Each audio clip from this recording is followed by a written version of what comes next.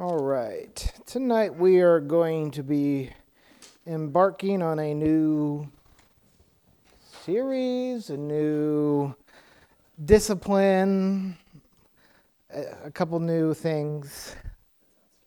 Well, yeah, I know for Wednesday night, what we're going to talk about is going to be like, really? But you'll have some homework. So turn your Bibles to Psalm chapter 119, Psalms 119. I'll give you a little preview about what we're going to be looking at, I don't know, last week or the week before. What we're going to be doing for the foreseeable future is working on Bible memory. And we had just gone through this Drawing Men to Christ book, the 12 different diagrams, and then previous to that, we did the Salvation Bible Basics, and basically the Bible diagrams are a drawn-out version of that Bible study, and they use a lot of the same verses. So what we're going to be doing is looking at the verses in each of these diagrams over the next several weeks, and working on memorizing those so that it's in our hearts, it's in our minds, and just that we can be ready. And going back to that verse from the apologetics course of being ready always with the answer. But we're going to look at a couple verses first before we look at a couple ideas on memorization, and then what we're probably going to be doing over the next several weeks. But in Psalm 119, verse 11, it's probably a verse that you have memorized and you've heard a lot, but it's a very powerful and important verse. Psalm 119:11 says, "Thy word have I hid in mine heart, that I might not sin against thee." So, okay, why should we memorize? Why should we memorize God's word? Well, we have an answer right here in Psalm 119:11. That I might not sin against thee. And as we looked in diagram, I think it was number 4, we saw that sinning against God is missing the mark of the standard that God has set. And there's two different things. There's sins of commission, things that we do, or things of omission, things that we don't do. And how are we supposed to know what God expects? Well, it's found in God's word. And then according to this verse, if we have God's word hid in our heart, we're going to remember what God wants us to do or not do, and it'll come to mind. Hide God's word in our heart that we might not sin against God. So we want God's word in our heart and our mind so we know what to do and what not to do so we are not sinning against God. So that's one reason of memorizing God's word and having that in your heart. But then turn to Hebrews chapter 4. Hebrews chapter 4. Not only should we memorize God's word so we don't sin, so we know what to do and what not to do, but we should also memorize God's word as a powerful soul-winning tool. Because this verse, Hebrews 4, verse 12, tells us about God's word. For the word of God is quick and powerful and sharper than any two-edged sword, piercing even to the dividing asunder of soul and spirit and of the joints and marrow, and is a discerner of the thoughts and intents of the heart. God's word is powerful. It's quick, means it's fast, it's alive. My words are just my words. They're not heavenly inspired. They're not God's words. The Word of God, the Bible, these words are God's words. They're powerful. They convict people of sin and righteousness and judgment. Jesus talks about that in the New Testament. We need to know God's Word so we can give it to others because, yeah, again, we can come up with a convincing argument of our own words. But really what's powerful, which is true, it's God's word. If we have it in our hearts, in our minds, and we can quote God's word to other people, it's a powerful tool. I mean, what this verse talks about, sharper than any two-edged sword, piercing even to the dividing asunder of soul and spirit and of the joints and marrow. I mean, between the joints and the marrow of your bones, it's very, very small. Very small, and like can get in there. Discerner of the thoughts and intents of the heart. You ever have a verse that you read and it convicts you right to the heart? It's the power of God's word. And we need to, first of all, have God's word in our own hearts for our own selves that we don't sin. But we need to have God's word in our hearts and minds.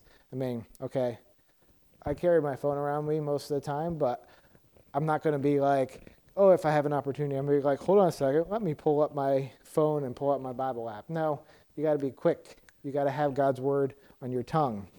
I think about Jerry Seltzer. You guys all at least know his name when he was here last year. But like he has God's word on his tongue. He can quote scripture, and that's such a powerful thing when he's out witnessing. Or, I've been out with him at times, and like he has a little tiny Bible, but he knows where the words are, and like he'll be like, okay, here's the verse, and point to it. This is what God's word says. But he knows that in his mind. You have to know where God's word is, where the verses are, the context, and things like that. But you got to have it in your mind because God's word is powerful, and we want to give that out to others. So not only is it that we memorize for to keep God's word in our heart for sin, that we don't sin, we need to have God's word in our heart so we can give it to others because it's a powerful tool in witnessing. And then think about Ephesians 6:17. Turn left in your Bible a couple pages. Ephesians 6:17. Of course, this part of Ephesians 6 is talking about the Christian's armor. And the last verse, second to last verse, it's one of those lovely Paul run-on sentences. But verse 17, and take the helmet of salvation and the sword of the Spirit, which is the word of God. The Bible is our only offensive weapon. I mean, you look at the rest of this list, it's all about defensive, protecting your body, protecting your head, your chest, your legs, etc. But then the sword of the Spirit, which is the word of God. We need to give God's word out, and if it's not in our hearts and our minds, yes, you can have your Bible and point places, but you got to know where to point people if you don't have at least the references memorized. But of course, there are times that you're not going to have your Bible. And again, you might have it on your phone, but you need to have the Word of God right there on your tongue, being like, okay, this is what God's Word says about that situation. So we need to have God's Word in our heart. So from the Bible, yes, there is a clear reason why we should specifically memorize God's Word. But there are several different ways to memorize God's Word, or just memorize things in general. And of course, Abby, as a teacher, knows this, trying to get her kids to memorize things or remember things. There's this word called a mnemonic. Now, if you look actually how that's spelled, it starts with an M. And it's like, when I was looking it up last night, because I knew the word, but I didn't know how it was spelled, I started with a P, and it's like, no, that's actually something to do with pneumonia. But mnemonic, Mnemonic. And the definition of that is a device such as pattern of letters, ideas, or associations that assists in remembering something. Basically an aid in how to memorize something. Got 3 examples of different mnemonics, or things we can use to help us memorize God's Word. I had a teacher in elementary school. His name was Mr. Coonsey. I had him 3rd, 4th, 5th, and 6th grade, so I had him for 4 years. And Tim Reeder was in his class at least 1 year back in Pennsylvania. But he was a really good teacher. He used a lot of mnemonics to help us remember things. So a couple things that he would do, he would use rhythms. And I can still remember this. Let's see if I can do this right. My being and helping verbs. Am, is, are, was, were, be, being, been, have, is, had, do, does, did, shall, would, should, would, may, must, can, could. Those are the being and helping verbs. I memorized that in 3rd grade, and I can still spout them off.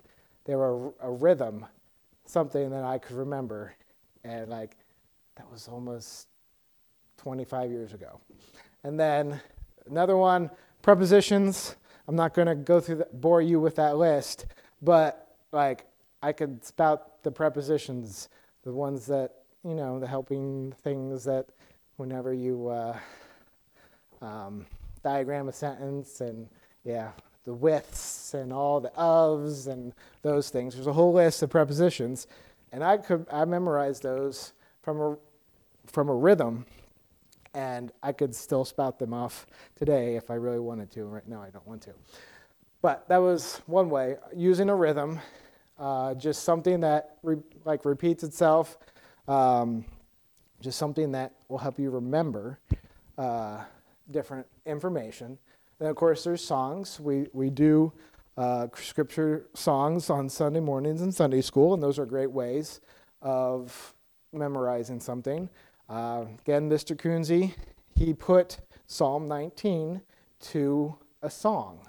Of course, there's a lot of verses there in Psalm 19, and we sing part of Psalm 19, the law of the Lord is perfect, and that was part of it, but he put the rest of Psalm 19 to all 14 verses to a combination of a song and a combination of a rhythm. And I tried this the other week, and I could almost word for word recite Psalm 19 by memory, something I memorized 25 years ago that I haven't reviewed in a long time. And it was because I had a song, I had a rhythm, and something that I could remember. And here's one other example of a song. In English class, it was probably the fourth or it was at least the 4th grade. It was at least the 4th grade. And there's that concept of possessive pronouns. Of course, pronouns these days, we're not going to talk about that. But possessive pronouns like her piano. Or that's not a good example, but if you're doing something with an S, like multiples or something, you wouldn't put apostrophe beyond that pronoun, so that possessive pronoun, because other times you do enough of the English class that I'm butchering anyways, but I needed to remember that possessive pronouns never use apostrophes. Well, Mr. Coonsey came up with his own song. Possessive pronouns never use apostrophes. Possessive pronouns never use apostrophes. And it was like that. It was like this very tonal, not the greatest sounding song. Actually, he sang pretty well. But that song was one of not his greatest ones. Well, of course, then me, being a little boy who liked Davy Crockett, the old Disney Davy Crockett, I put it to Davy Crockett. Possessive pronouns never use apostrophes. And of course, I remember that still 25 years later. But then, of course, there was one young lady and who's a lot more spiritual than I was at that point. And she's like, we shouldn't do Davy Crockett. It works perfectly with Jesus Loves Me. So, possessive pronouns, never use apostrophes. And if anyone knows who Laura Nadasky is, you wouldn't be surprised at that. But songs, rhythms, things help you remember. Those things help you remember information. And yeah, Mr. Kunji was great at that, and I still remember these things to this day, 25 plus years later. But you know me, I'm a tech guy, and there's lots of apps out there. So I found an app. Actually, Katie had an app before that she's used. I got that app, and it works pretty well. But I found one for me that works better. So I was working on this app last night. It's just called Bible Memory. I have it on my tablet, and I have it on my phone that you can just add verses, and of course you tell it what Bible verse you want, Bible version, etc., and you hit save, and I wish I could show you this up on the screen, but what I created was a Drawing Men to Christ group for diagram number 1, and the 5 verses that are in diagram number 1 I have here on my app, and it's shareable. So I created an Eastside Baptist Church group. If you want to use this app, I can share with you this list, and there are different things in this app that allows you to memorize the verse better. Like, for example, Hebrews 9:27, that's the first verse in diagram number 1. And as it is appointed unto men once to die, but after this the judgment, Hebrews 9:27. In the app, you go, you look at it, okay, it's written there, and you type the first letter of each word and then the reference. And then it starts taking away words and does it until it's completely blank. And then it will remind you to do it again and again. And it just gets it in your mind. And of course, these days, everyone who does these types of apps, they have badges and things like that. Like, oh, you are a fast learner or whatever, positive reinforcement, whatever. But 3 of the 5 verses in diagram number 1, I worked on them last night for maybe 15 minutes, and I have them down pretty well just using an app. So if you want to use that app, let me know. I can share the group with you. I'm going to create one for each diagram, because some, like diagram number 2, it has 6 verses in it. 2 Peter 1:16 through 21. There's that. And then each diagram has several verses, and I'm going to create groups. And if you get added to the group, you'll see that.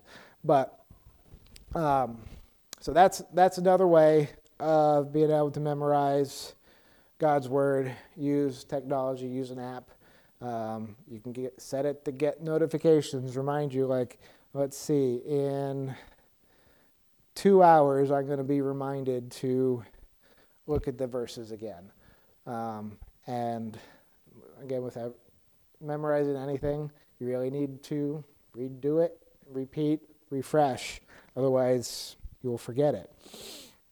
But those are just 3 different ways, using a rhythm, using a song, or using an app that we can use to memorize God's Word.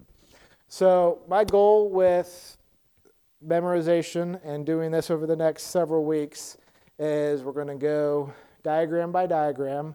So starting next week, we're going to look at the first 4 verses. So it's Hebrews 9:27, Romans 14:12, Romans 2:2, Romans 2:16, 5 verses, sorry, and John 17:17. We're going to go over those verses together. We'll read them out loud.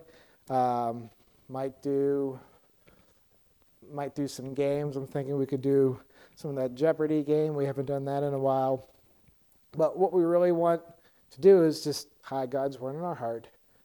First of all, that we might not sin against God, but also that we can have these verses, these thoughts, these ideas ready to tell other people.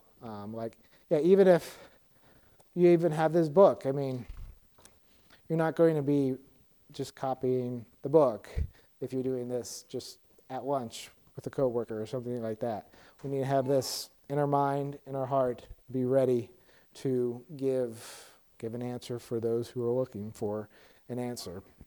And then along with us reviewing these verses each week, reciting them together, we're going, Katie and I were talking, there's a lot of good evangelistic examples in books like One Thing You Can't Do in Heaven or in the Dunn book.